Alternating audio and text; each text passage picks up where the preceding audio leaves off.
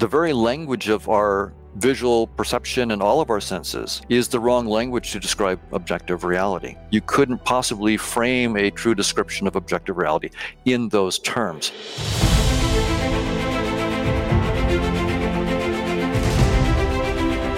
Any sufficiently advanced technology is indistinguishable from magic.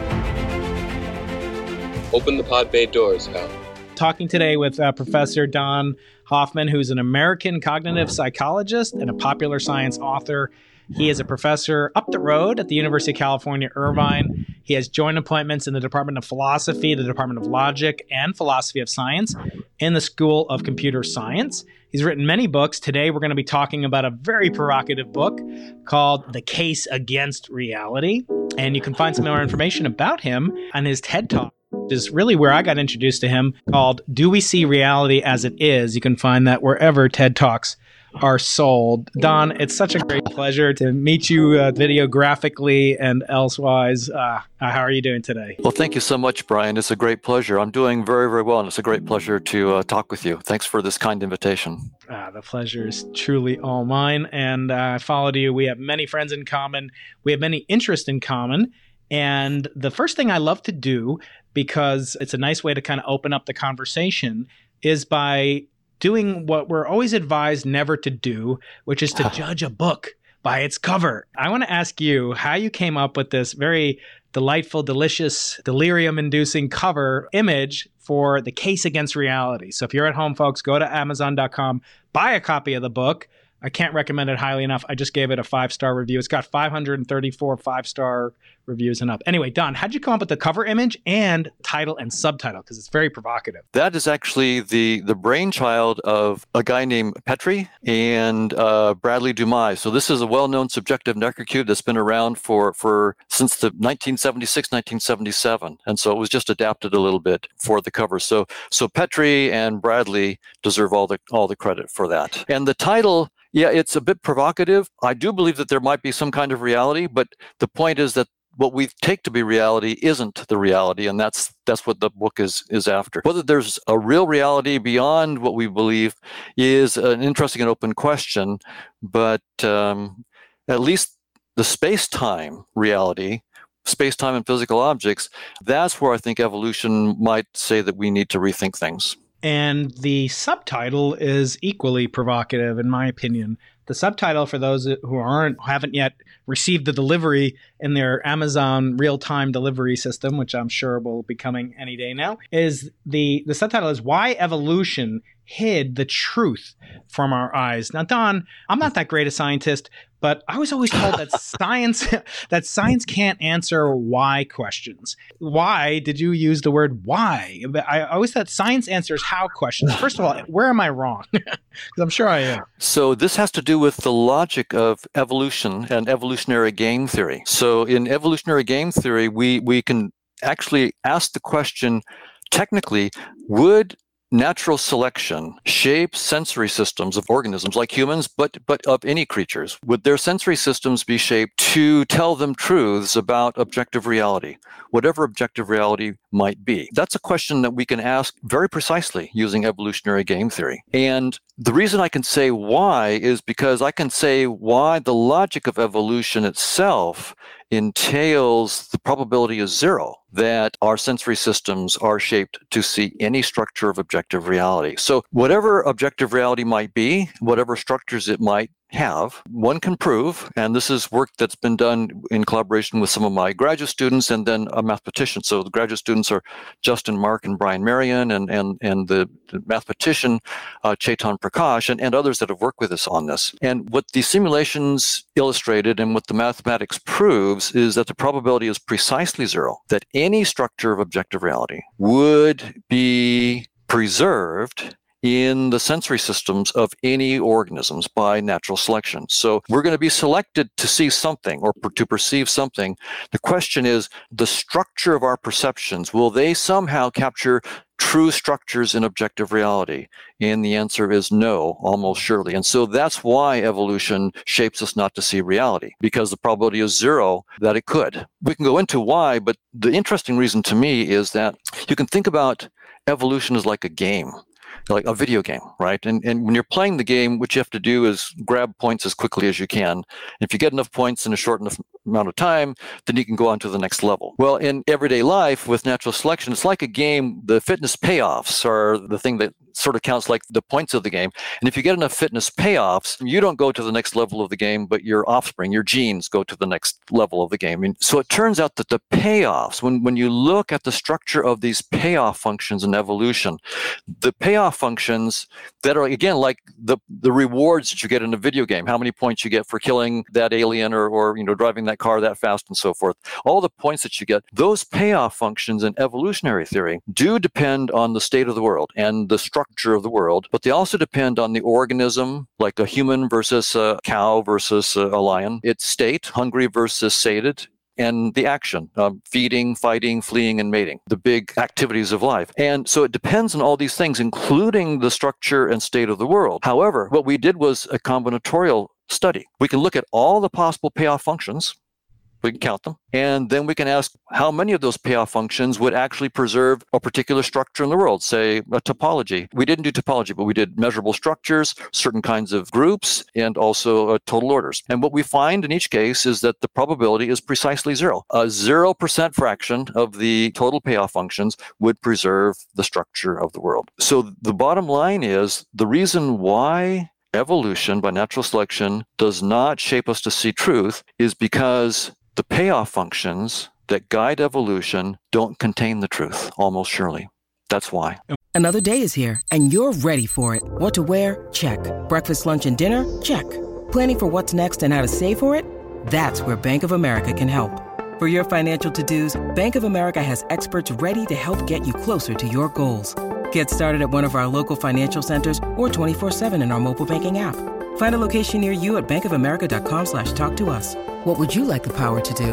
Mobile banking requires downloading the app and is only available for select devices. Message and data rates may apply. Bank of America N.A., member FDIC. When we think about truth, of course, the common parlance, truth is subjective. There are alternative facts. There's fake news. There is sort of a theme running through the book of, reality kind of being created, as you say, almost virtual reality without the virtual. In other words, we sort of have this headset that we're encased in, and it's the overlay of perception. I want to start by going back to the beginning of all this, at least in terms of both not only the scientific method, but deep influence on me and on you, I know for sure. And that's this finger puppet. For those of you on Clubhouse cannot see, this is a finger puppet of Galileo Galilei that I whip out on occasion. He's called the father of modern science, certainly the father of modern astronomy. And folks like Edward Tufte and others have said that he was the first data scientist, in that through his evocative sketches and drawings of the moon, he not only conveyed data, he conveyed emotion and senses, and really this connection between the retina and the objects that he was depicting. And it was sort of news to me until I read your book. I'd heard this book by this guy Goff that we'll get into in a little bit, but how Galileo influenced some of the modern thinking about reality. First, can you say something about Galileo and how did he contribute to our sensation of reality and as perceived by sensorial senses, for lack of a better word? So Galileo actually made a very interesting distinction between what later became called primary and secondary qualities. Primary qualities would be things that we think are part of objective reality, like maybe the shape of physical objects, the positions of physical objects in space and time. So those would be primary, and in some sense, those would be real. And then there were things were called secondary qualities that Galileo, he didn't use that term, but he was pointing in this direction. Locke used that term, or it's been used of Locke and his writings on this. So things like taste and color. In some sense, a physicist might say, look, an object really does have a shape and a position, but it doesn't have a real color. In fact, light doesn't have color. It only has, say, wavelengths. And so in that sense, when you see color is something that you make up. It's not really part of the reality. The reality in that case would just be the wavelength of the light. And so Galileo made that interesting distinction that he said some of the things that we perceive are not the reality, the real reality. They're just our contribution. But I think that Galileo thought that other things like the positions and movements of objects, their masses and so forth, would be part of the objective reality, what was later called primary qualities. And the other thing that I think many scientists would credit Galileo with was he understood about the importance of making very careful experimental measurements, even about boring things. I mean, he was rolling balls down inclined planes and measuring how fast they moved. You might go, I mean, if you're trying to understand the big questions of the universe, why are you rolling balls down inclined planes and measuring how fast they move? How far removed from the interesting stuff is that? But what Galileo showed was by doing these very careful experiments with great precision and then trying to model mathematically what you've seen, you start to make serious progress on the little things that eventually are the road to the bigger questions that you're interested in. Maybe we don't care about balls on inclined planes, but then we start learning about the deep laws of nature, and then they start to open us up to new ways of thinking about what's going on, and that's the big payoff. Right, and of course, I've talked about this in my book, Losing the Nobel Prize, that Galileo is deeply influenced by the senses. And in fact, in one of the passages that Tufte, I think I'm pronouncing, I never know how to pronounce his name. Is that right, John? Tufte. There's a famous physicist, Et Hooft, who won the Nobel Prize. I'm trying to get him on the Into the Impossible podcast.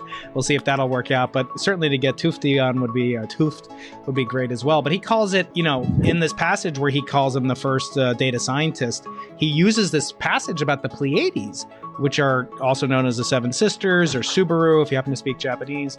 And this is a small asterism that we can see tonight from anywhere in North America that is in the shoulder of Taurus the Bull. And these are really these beautiful set of stars that are young and hot, and they're surrounded, as hot young Hollywood stars often are, by an entourage. And this entourage is in the form of a nebulosity, a glow.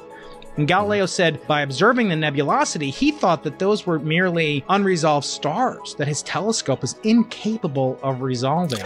Right, and that if he could resolve it, it proved that by what he calls visible certainty, we have destroyed the arguments that have for so long vexed philosophers of previous generations. So first of all, I love that he's a physicist. Of course, he has to like poke fun at philosophers. But secondly, that something can be proven visually is a very perilous proposition, in my opinion. To what extent can we use perception as a motivation for achieving scientific proof or consensus whatsoever? Is it not a fool's errand?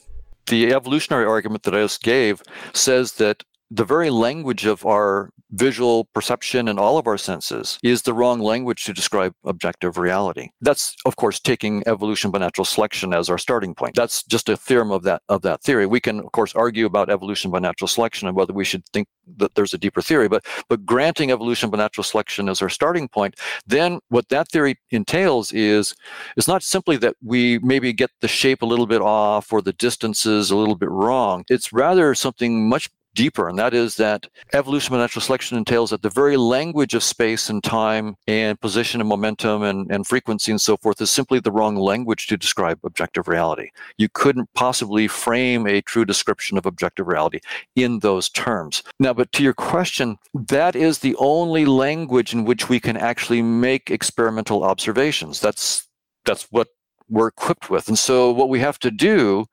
is go ahead and do experiments and get data in the only language that we can understand. But then we simply, instead of assuming that data and the way that we normally would think about that data is just the truth, we have to be a little bit more clever. We have to be like a person who's wearing a VR headset, who's been playing a video game, and they can sort of, see, like, say it's Grand Theft Auto with a VR souped up version of it, right? And you could start to ask questions like, is the geometry of this game a Euclidean geometry? And you could start to work with some other friends who are, playing the game with you and do some experiments and discover, oh, well, this is roughly a Euclidean geometry and do things like that. And that would be perfectly fine because that's the only data that you can get is within the language of the game. But if you think that that's going to take you to an understanding of the deepest reality, which in this metaphor would be the circuits and software and voltages and magnetic fields of some hidden supercomputer that's running the game, you're going to be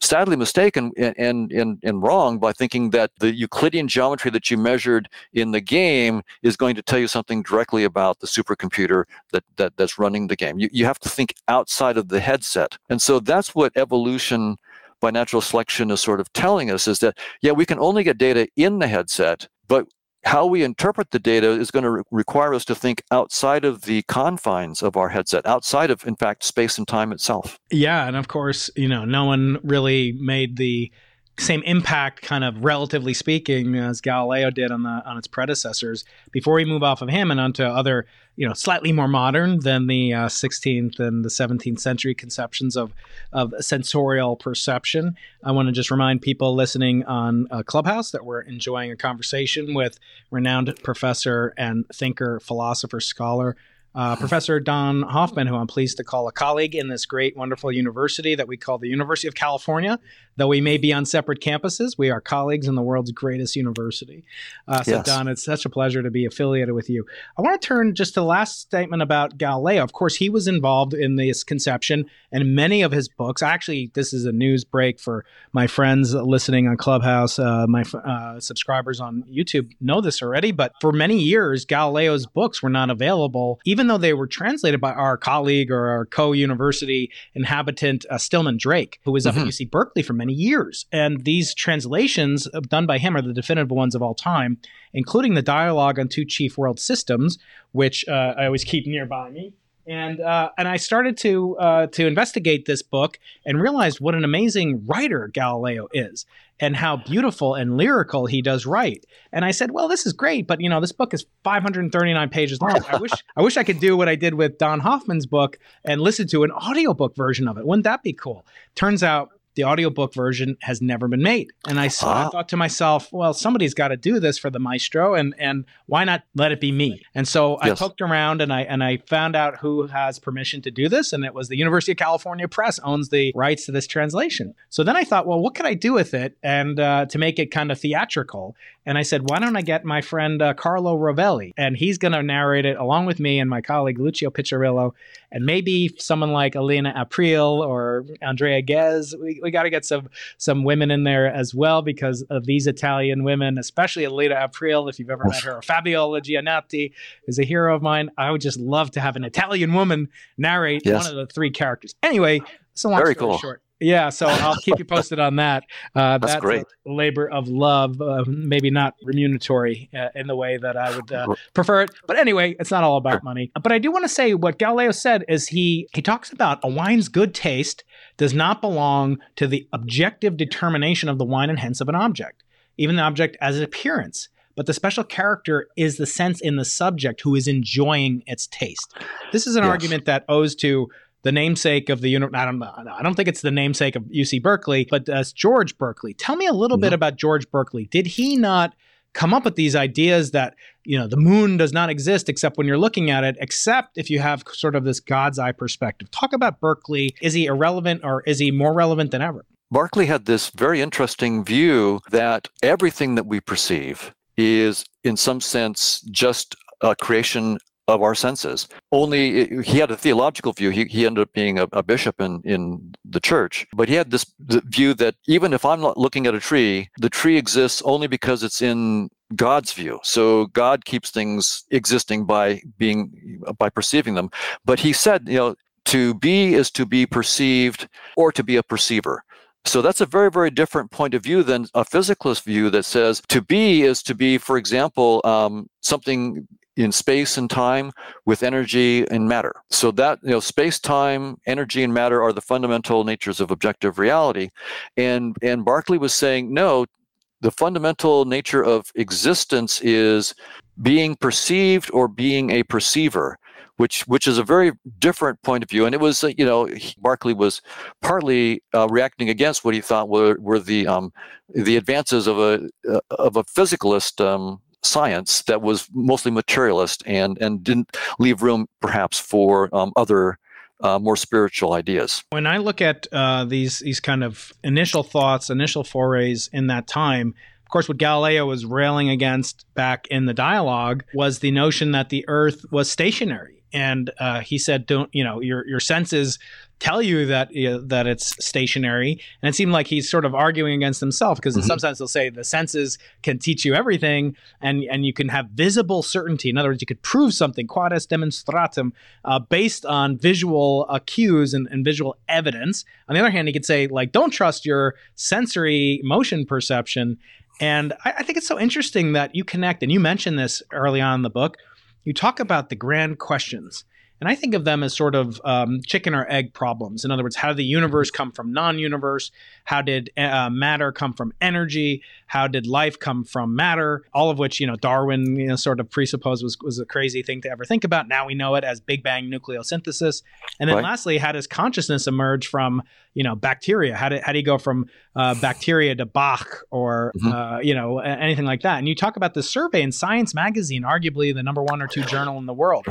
2006 asked, what are the big questions for the next century? The number 1, of course, I pat myself on the back, hurting my shoulder, was what is the universe made?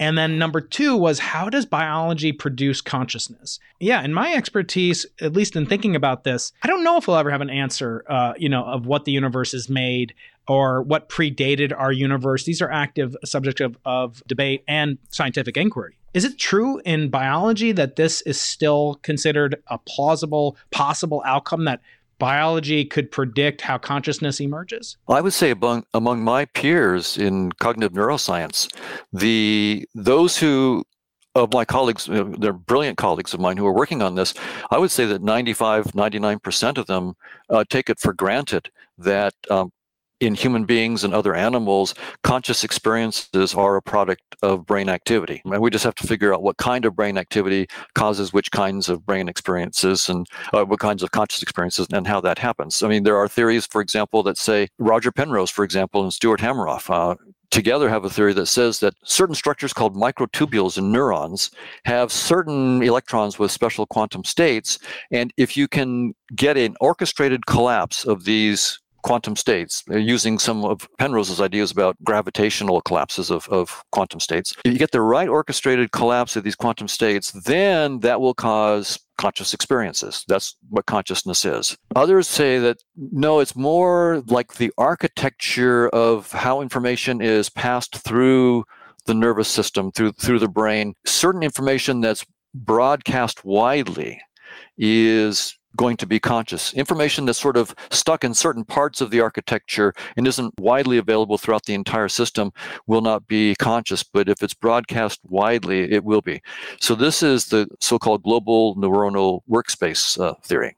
Bernard Bars and others are involved in this. And then there's one that says, it's more like sort of causal computational architectures that nervous systems or other physical systems might have. This is integrated information theory. It says if you have the right causal computational architecture, then, and it has something called high integration of information, they call it phi, high integrated information, but called phi, then that will lead to or be conscious experience. And so the idea is a reductionist idea. You start with space-time and matter and physical objects, and then you have to show from those foundations how consciousness emerges. And that's part of a bigger picture of which you're far better aware than me, which is the Big Bang cosmology. And the idea is that at the Big Bang, there was only space-time and energy and matter. There was no life. So that took hundreds of millions, maybe billions of years before life came around. And then who knows how much longer after that before consciousness came around. So surely it must be that consciousness emerges from space-time and matter. So that's why most of my colleagues are reductionist in this way. The payoff or perhaps the adjacency of the problem often comes up in what I do, which is sometimes works to our detriment. And I'll say, we do get this sort of fear or concern, for lack of a better word, that you have being too close to the woo-woo side of things, and science Right. is never a good thing. And in fact, I was going to play a game with you, but I don't have time to do it, which would be, what I call high and low, where we take the highest verified review on Amazon of this book and the lowest verified review on Amazon, and we compare them. And but I'll spare you it. But the problem is the lowest. I mean, it's got 500 5-star reviews.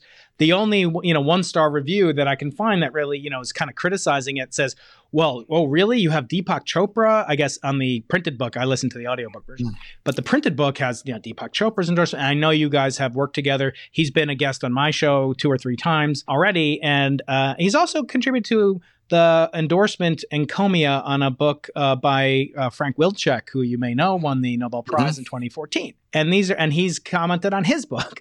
So the criticism is, oh, how could you have Deepak Chopra? I don't know if the guy even read it. But the bottom line is it sometimes the case that these books run the danger of being too close to maybe science fiction or this notion of the mind of God and we can understand the mind of God. I've seen this a lot with, even in this book, to give the devil his due, whoever wrote that 1-star review, plethora of references to the Matrix. I see that in many books, including Galileo's Error, this book by Goff that we might get a chance to talk about.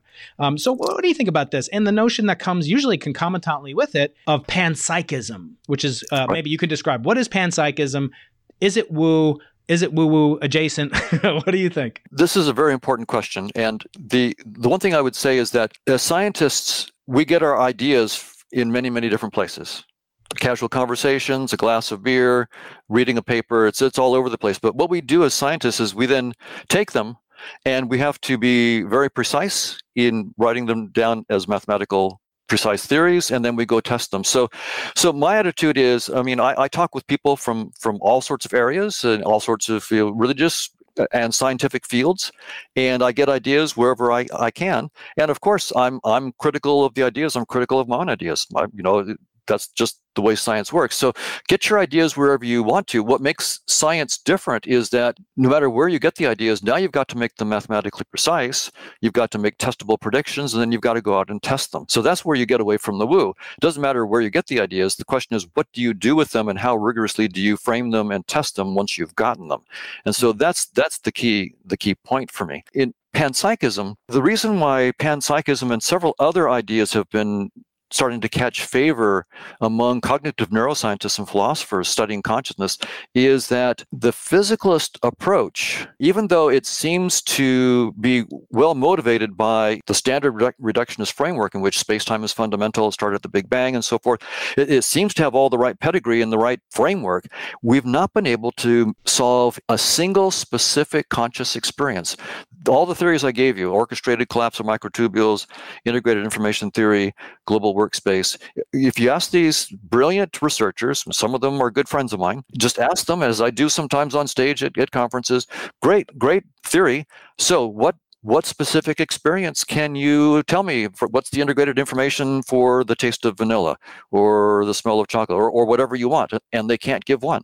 So the weird thing about it is that no physicalist theory of consciousness to date can explain even one specific conscious experience and say, this is the particular causal computational architecture, the right integrated information that must be the taste of vanilla. It could not be the taste of chocolate, and these are the exact reasons why. And if you made this particular change to the causal architecture, it would necessarily change it into the smell of a rose. There's just nothing like that on the table. And the hard thing is that it's not like we go, oh, well, but we can see how we could do it. We actually don't see how we could make that connection. How are you going to go from a causal computational architecture or a global, broadcasting to that must be the smell of a rose? How do you do that without a big leap? And so that's been a big problem. So this has then that was one thing that led me to begin to question the whole reductionist framework and to ask evolution. I mean, is that maybe space-time and matter and objects aren't the fundamental nature of reality, and evolution comes back and says they aren't. That's the wrong language. But in panpsychism now, what we have is a move to try to come at things at a different tack. The idea is if you can't boot up consciousness from space-time and matter, maybe you can somehow get consciousness coming in as a primary concept. There's two ways that this is done. One is monist way, in which you say, okay, let's just start with consciousness as the only thing that there is. So we have a mathematical model of consciousness on its own terms, and we have to then show how space-time and matter emerge. Or you can have a more of a dualist kind of version where you say, let's say that there's physical stuff and its structure and also consciousness and have them somehow interact. The way panpsychists work is there are many versions of it, so I'll pick the one that I think is the most common version. It says, look, physics gives us these equations for how matter operates and how the world works, but it doesn't tell us what's inside the equations. It's just how things operate, but it doesn't tell us what the intrinsic nature of those things is. So maybe when we talk about the wave equation of an electron, maybe that, that equation is just how something behaves, but it's not telling us what it is that behaves. What is an electron really, or what's inside the electron? And so panpsychist says, well, maybe there's some consciousness there. Maybe what's really going on inside electron is that there's some consciousness. And so the idea is that certain particles or certain combinations of particles, like maybe a neutron, which has 3 quarks in it, that might be conscious as well. So quarks are conscious or have consciousness. 3 quarks together can make a proton or a neutron, and those are conscious. But some combinations, like the things that go into making a rock, maybe that's the wrong kind of combination, and so a rock isn't conscious. And so the idea there is it can be run in a dualist version. Sometimes they call it a neutral monist version. It's a little slippery. I tend to think of it somewhat as dualist, but I think others who are panpsychists might disagree. But the key point is that you take the laws of physics, and where you find an entity like an electron or a proton or something like that, you can put consciousness as the intrinsic thing that's actually being governed by those equations. I myself am not a panpsychist. I don't think that approach, at least the one I just described, is radical enough. I think that there are good reasons on physics grounds to think that space-time itself is doomed, that space-time is not fundamental, that physics, even if they are not interested in consciousness per se, that physics itself has to look for something deeper than space-time. And this is work by Nima Arkani Hamed and other physicists who will give arguments from gravity and its interaction with quantum theory that say that there are no local observables in space-time. It cannot be fundamental, and they're looking for deeper structures. They're finding things like an amplituhedron, associahedron, cosmological polytopes that are deeper structures that have no Hilbert spaces, so there's no quantum theory. They have no locality, no Lorentz invariance themselves. So they don't care about locality in space-time, but they have deep structures that can give rise to, for example, scattering amplitudes. They can predict scattering amplitudes, and they can be projected into space-time and show you how you get locality and unitarity. So the panpsychist views, I think, are too limited. They typically take the current space-time laws of physics as foundational and are trying to stick consciousness into the interstices there. I think the physicists themselves are telling us, when they're going for things like the amplituhedron, look, there's a whole new level of logic and structure that we need to look for outside of space-time. Yeah, I should say, of course, to listeners, so we're talking with Professor Donald Hoffman, renowned philosopher, cognitive scientist, and deep thinker, author of the current book we're talking about today is The Case Against Reality, which makes astonishing claims not unrelated to the astonishing hypothesis of Francis Crick, to which we will soon turn. I do want to see if there are any questions first in Clubhouse. I see there's at least one hand that is raised and maybe 2. So let's get them up on stage. So Don, we're going to put the phone up to the microphone. Okay. And we'll take a question first from Heron. Heron, do you have a question for Dr. Hoffman? Well, it wasn't actually a question. It was just a quick observation, if that's acceptable. Sure, if it's quick. Yeah. As I see it, I only have available to me my immediate sensory experience and stories about my immediate sensory experience. The very idea of reality is a linguistic construction, is a story, an attempt to make sense of my sensory experience, which is completely mysterious. All the theories that talk about perception and that there being something outside responsible for constructing my perception, those are stories, and they may be interesting stories and even useful stories, but they're no more than stories. Reality is a story. I'll leave it at that. Any reaction, Don? Yes. None of us knows for sure what objective reality might be. And there are some philosophers like Immanuel Kant who said, look, there's the noumena and the phenomena. The phenomena are what we can experience, what we can measure, what we can do empirical science with. And the noumena, Kant, at least in some interpretations of Kant, said that's the objective reality, but there's nothing that really we can say about it. It's beyond the realm of what we can do, science about. And of course, for scientists, I want to try to give a theory of objective reality.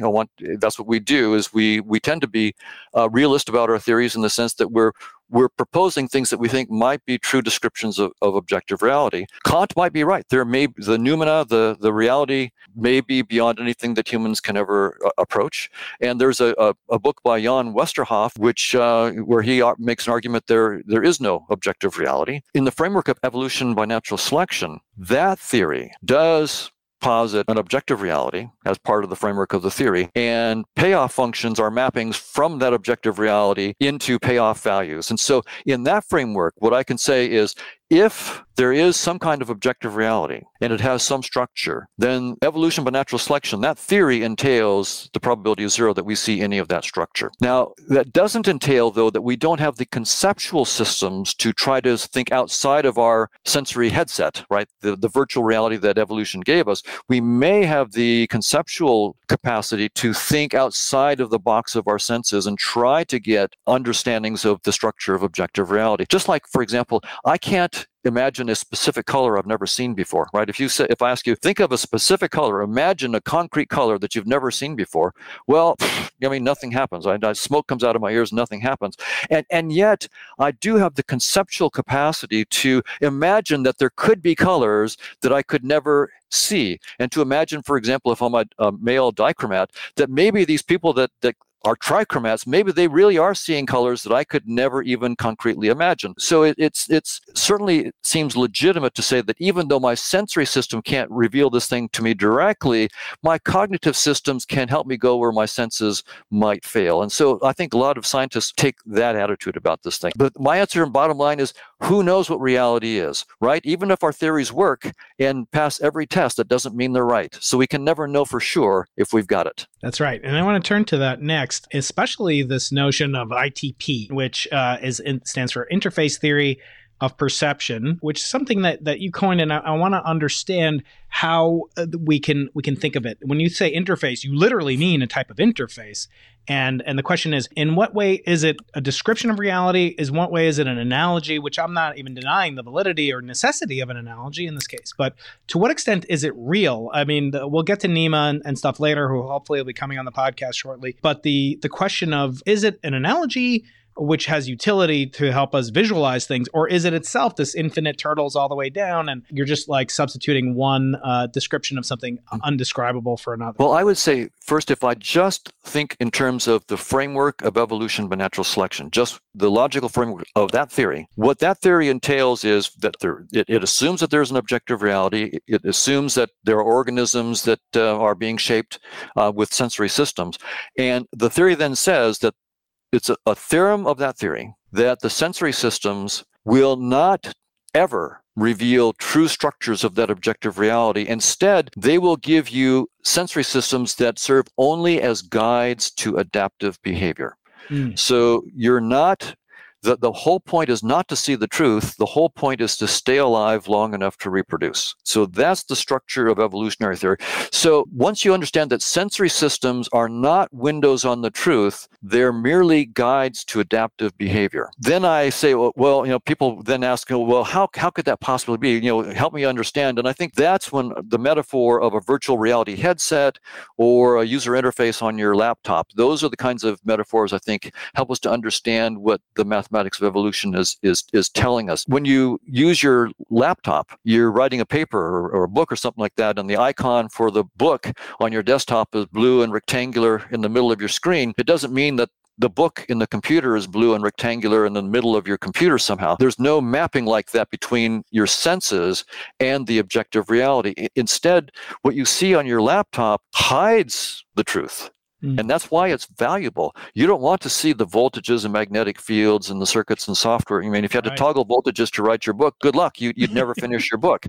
And so that's what evolution did. It gives us a user interface. Now that part is, now I'm just using a metaphor, for what evolution has given us, but it's given us a user interface that hides the truth, but lets us control the truth, whatever that truth might be, in a simple way, using simple user interface icons. When I think about that fruitful metaphor that you're using, I can't help but escape the fact that we are talking on Clubhouse simultaneously. Friends are tweeting out. It will be recorded on YouTube. It will have a lifelong presence, perhaps forever. But, there's a distinction. I hope to get you on Clubhouse by the end of this conversation, or teach you how to get on, as I have with so many people before, because so many people did it for me. But what's nice about Clubhouse is it's purely audio. So you just drop in, listen. I'm going to take more questions. We're speaking with Professor Don Hoffman, UC Irvine, and really a titan of this field with novel, innovative, and testable ideas. And that's what I think draws me to what you do. And we might disagree about, certain aspects of it, but of course you are far more eminent in this domain. But what's interesting about Clubhouse is that it's a very low bandwidth thing. I mean, only I can talk, or only you can talk, or only one of my the people that are up on stage or soon will be can talk. So it's a single channel, so to speak. Whereas Twitter, we can read really fast, we can perceive information really fast, read hundreds of words per minute. I always say, like, some of the people, probably some people that are listening to us right now, wish there was a 2x speed for Clubhouse the way there is for listening to podcast. But you and I speak pretty quickly, so I think we're doing okay. But the bottom line is Clubhouse acts as a filter in a certain sense. And it is almost as important what information we choose to discard as the information that we choose to get past the filter. And so you're arguing that evolution has designed adaptive filters. We call them PID, proportional integral derivative, feedback circuits, etc. But there's always a lossiness to any filtration system. And I wonder, in the evolutionary framework, there are some things that it's clear that we derive pleasure from them, but it's not clear that it's a fitness boosting as a metric. For example, music. When I'm listening to music, I'm perceiving there's tons of things that are going on, and I smell a smell. That might be more easy to see what the purpose is, because maybe it reminds me that it's dangerous to ingest that. But where there's music, where it doesn't seem like there's a fitness payoff in the human, I agree, in birds and whales probably. I don't know. I'm not a biologist. But the point is, what is the purpose, evolutionarily speaking, of this most august, kind of trait of the human species, to make music for no purpose whatsoever? It seemed biologically wasteful, at least from a novice perspective like mine. Evolutionary psychologists have thought a lot about this. Steven Pinker has got some good ideas. He calls music auditory cheesecake. It's something that cheesecake sort of hits our senses in a very, very strong way. All the positive things, right? We, in some sense, in the case of taste, fatty foods are really good for us. They have high calories. Sugary foods are really good for us. We need the energy and so forth. And during the Pleistocene, it was hard for us to get these things. And so if we find a food like cheesecake that has all of them, you would never find perhaps cheesecake during the Pleistocene. But now that we can make it, it hits all the things that were shaped by evolution during the Pleistocene. And so we go for it. In the case of auditory stuff, we do use auditory information to tell us, for example, who's attractive. Some people's voices are more attractive than others, and that will have some correlation with the reproductive fitness of that person. The voice of a 99-year-old has certain qualities to it that are different from the voice of a 21-year-old, and we pick up on those qualities, and we can infer something about the age of the person, and that, in terms of reproductive potential, then leads to certain attraction or not. And so those kinds of arguments can be given for why we find certain patterns of auditory stimulation more attractive than others, because they, in the past and in the present, are correlated with reproductive potential and fitness enhancement. So in music now, what happens is, just like with cheesecake, someone figures out how to put all these wonderful ingredients together, and you get something that you would never perhaps ever heard in nature, but now it's like cheesecake, which would never exist in nature until we put all these ingredients together. So that may be one aspect of it, but there may be more also to music in the sense of a social, joint, cooperative, and bonding experience that comes from music. So again, tribes in our evolutionary past, often when they went out to hunt or fight, would have some kind of chanting or music together. So it can be a bonding thing. So I would say that from an evolutionary point of view, from evolutionary psychology, the kind of question that you asked, Brian, is a non-trivial one, but we have ideas about how to try to come to rigorous answers. Mm-hmm. So now I want to take another question from the audience. I have a friend of mine, Mark Lovett, who is a very deep thinker. He is up in the stage in Clubhouse. Mark, do you have a comment or question for Dr. Hoffman? How are humans supposed to interact with, the real quote unquote world if our memory is so flawed and our ability to comprehend reality just doesn't work so well? Great question. And I would say my own attitude is I certainly agree that we don't see reality as it is, that our beliefs are not necessarily the truth. And I take that as a welcome wake up. I don't find it discouraging at all. It's a wonderful realization. It's like someone that's had a VR headset on all their life, and they thought that the virtual world that they were in was the fundamental reality, and you finally tell them, you know what, everything that you've seen is just a virtual reality headset, and I'm about to take the headset off. That's good news. So science has the tools to try to go beyond just what our senses tell us. And so I think that, we can never know if we've succeeded, but we don't have to give up. So I think this is a fabulous time actually in the sciences. Science, I would say, from this point of view, from an evolutionary point of view, since Galileo, we've been sharpening our tools by understanding our headset. So we've really learned how to use experimental and mathematical tools. We've studied our headset. We really have done it so well that our theories are now so good. Evolution by natural selection, quantum field theory, and gravity are so good that they tell us space-time is not fundamental. They're telling us you've been studying the headset. That's an incredible vindication of science. It's telling us that even though you assumed that you were looking at the truth, you're not. You're just looking at a headset. But now use those same tools to try to come up with theories beyond space and time. And the way that you test those ideas is to make them mathematically precise. So like what Nima is doing with his structures outside of space-time, like the amplituhedron or something like that, make them mathematically rigorous, show exactly how they project into space-time, and see the predictions that they make there. Then you can test them. You only see things in your headset, so that's where the experiments have to be done, in your headset. But you can still test models outside the headset as long as you have a mathematical model about how they project into the headset. So that's what science is now going to be up to. We're taking our first forays out of our headset, out of space and time, and science is up to the task. So this is, for me, an exciting opportunity and not a time to be discouraged. Don, do you know that Galileo actually invented an actual VR or AR headset, which was a type of chronograph that was based on a telescope looking at the moons of Jupiter.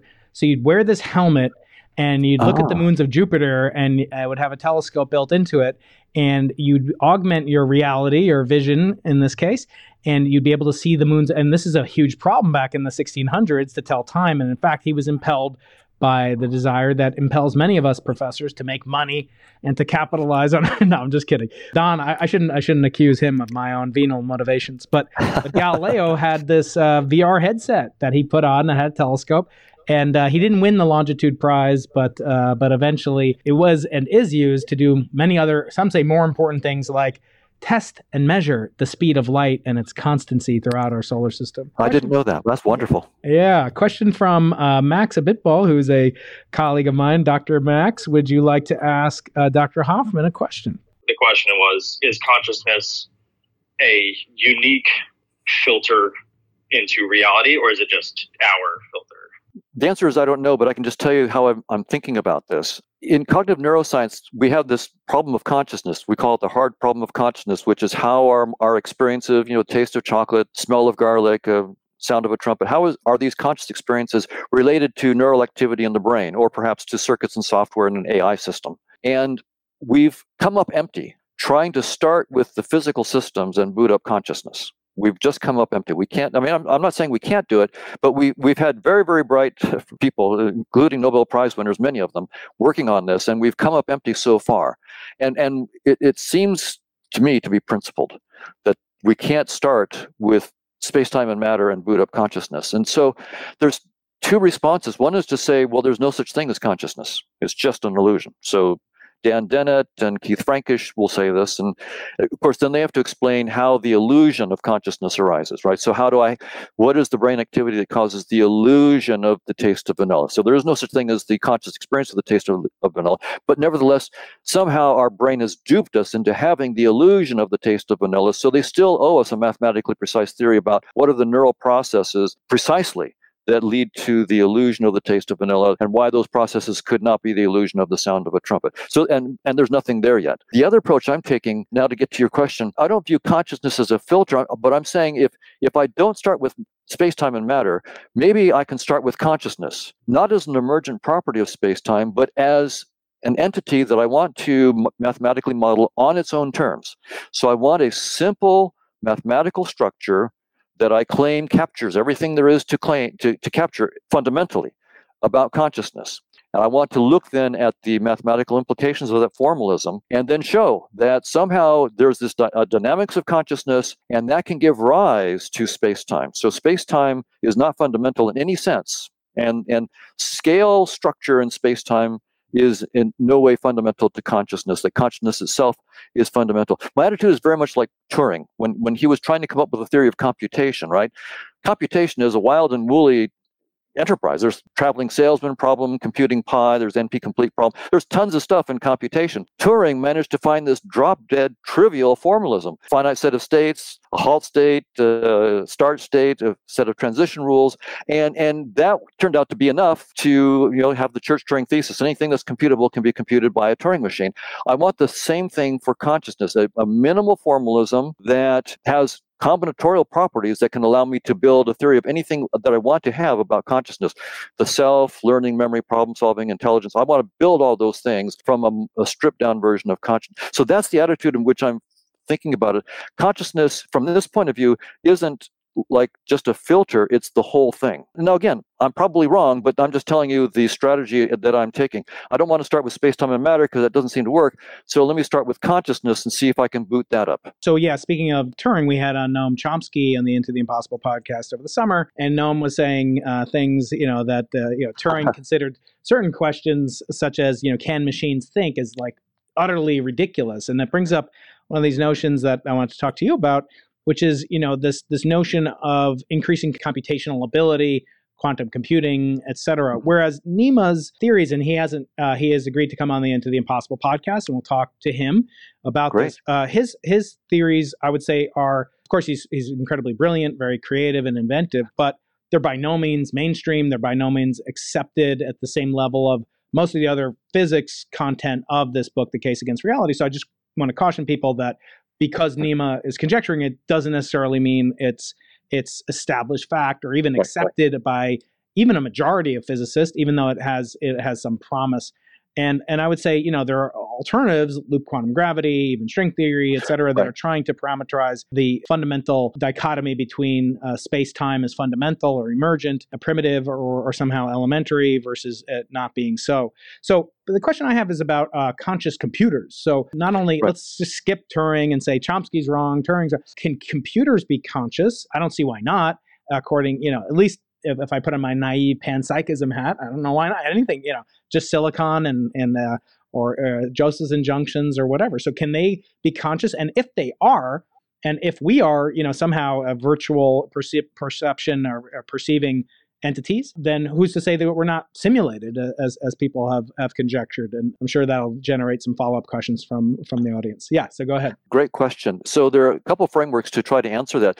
In a physicalist framework, so space-time and matter are fundamental, then the attitude is that, of course, machines can be conscious. The brain is a machine, and it's conscious. So we have a first-hand example. So Searle at UC Berkeley has made that argument. And I think 99% of my colleagues in cognitive neuroscience say, of course, right?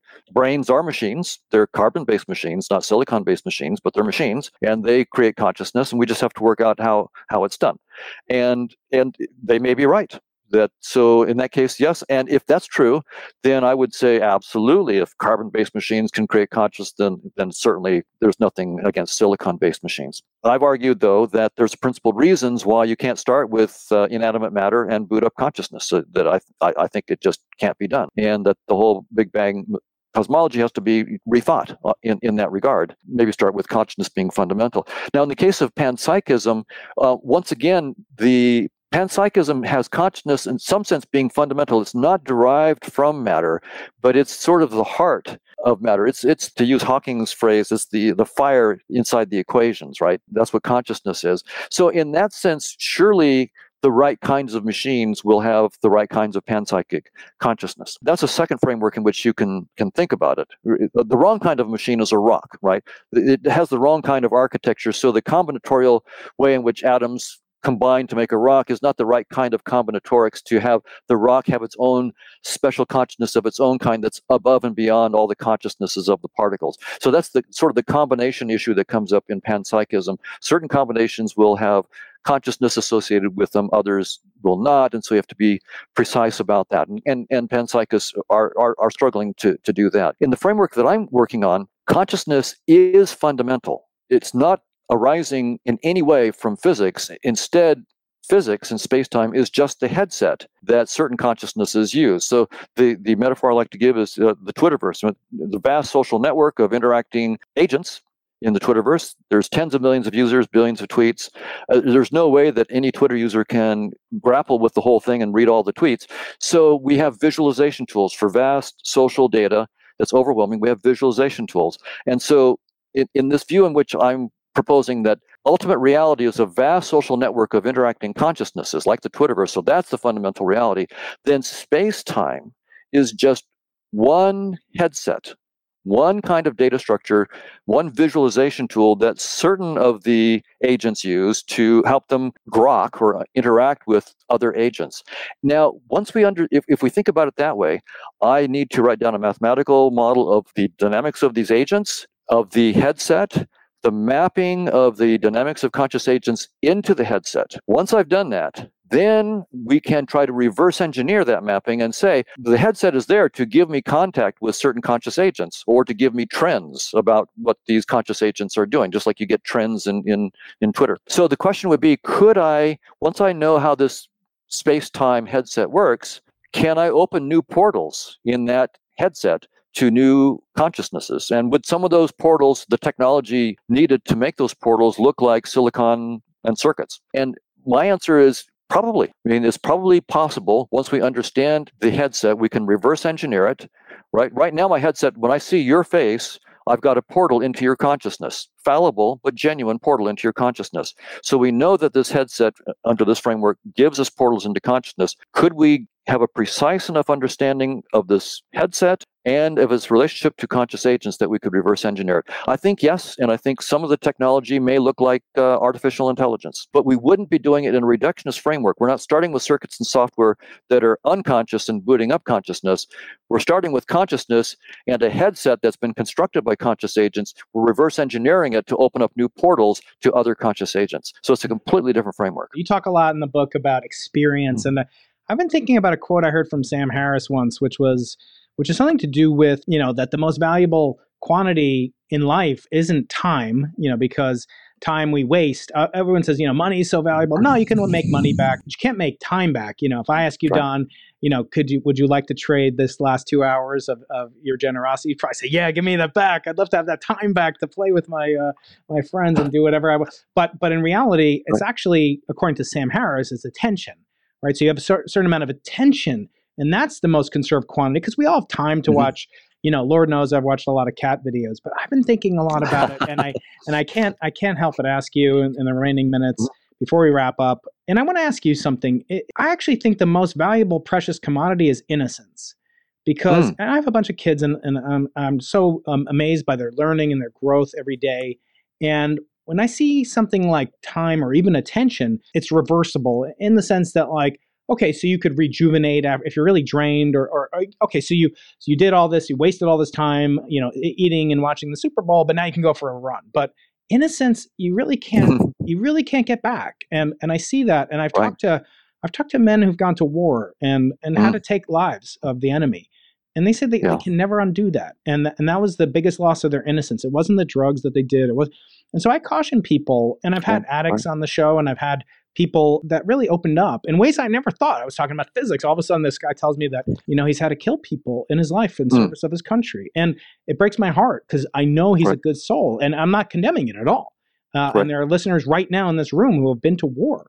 And then I've heard people that have been drug addicts. And I know that the last comment, is not maybe, to do anything really hurt yourself. But is there irreversibility? I mean, am I doing some sort of child abuse to my kids? And I actually just tell them, I'm like, you do these drugs, it's irreversible. And I'm talking about my experience, my children, my experience in my life. There are things that, we always talk about how, well, I wouldn't have been the person I was today if X, Y, and Z didn't happen to me. And actually, I've looked at this, and all the guests I've had on, 116 guests, now 117 with Don's gracing us on the podcast. But, thinking about, kind of the experiences, and I wouldn't trade anything.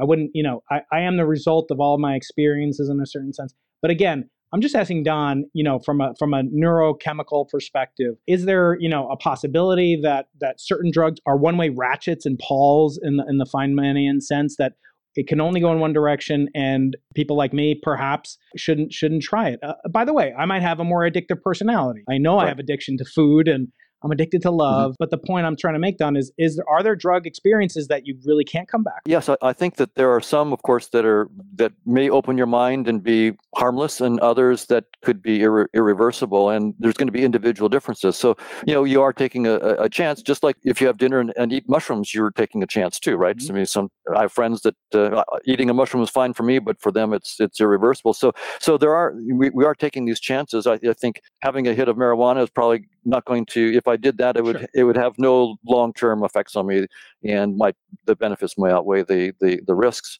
And I have good friends who have done many trips on 5 and are psychonauts. They just really go out there and they come back and they tell me all sorts of interesting things.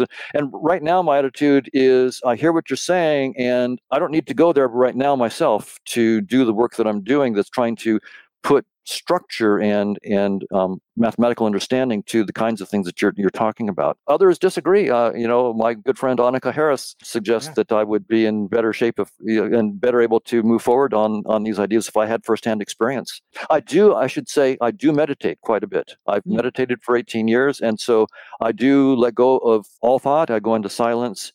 And I do explore outside of the geeky realm in that way. But there I don't feel like I'm very much in danger of injuring my brain. So I'm going to need to wrap it up in just a second or two.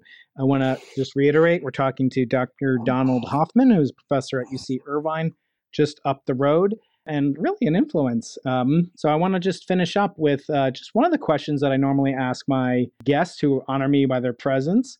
And that is sort of advice to your former self. The name of this podcast, the Into the Impossible podcast. And that comes from Arthur C. Clarke, who you quote in this book, the very famous line, any sufficiently advanced technology is indistinguishable from magic. And that is how I open every one of these podcasts, as you'll find out when you listen to the audio version of it. His second law is that for every expert, there's an equal and opposite expert. And we all know that in the faculty club. I love to drop that little humdinger on people. But the last law that derivation of the name of this podcast is the only way of determining the limits of the possible is to venture beyond them into the impossible. I want to ask you, Don, advice to your former self. If you could go back in time and tell a 20-year-old, 30-year-old Donald Hoffman one piece of advice that would give him the courage to venture into the impossible as you have done, maybe enabling something new and at an earlier phase in your life, what would that piece of wisdom or advice be? Well, I'd tell myself a couple things, because I think there's a couple things I needed to know that I didn't know. One is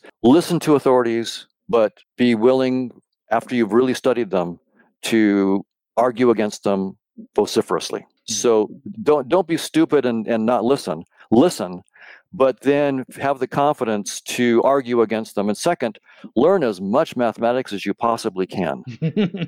Right? I mean, that is for a theorist. Translating your abstract ideas into something that you can really use and make predictions from is a precious gift.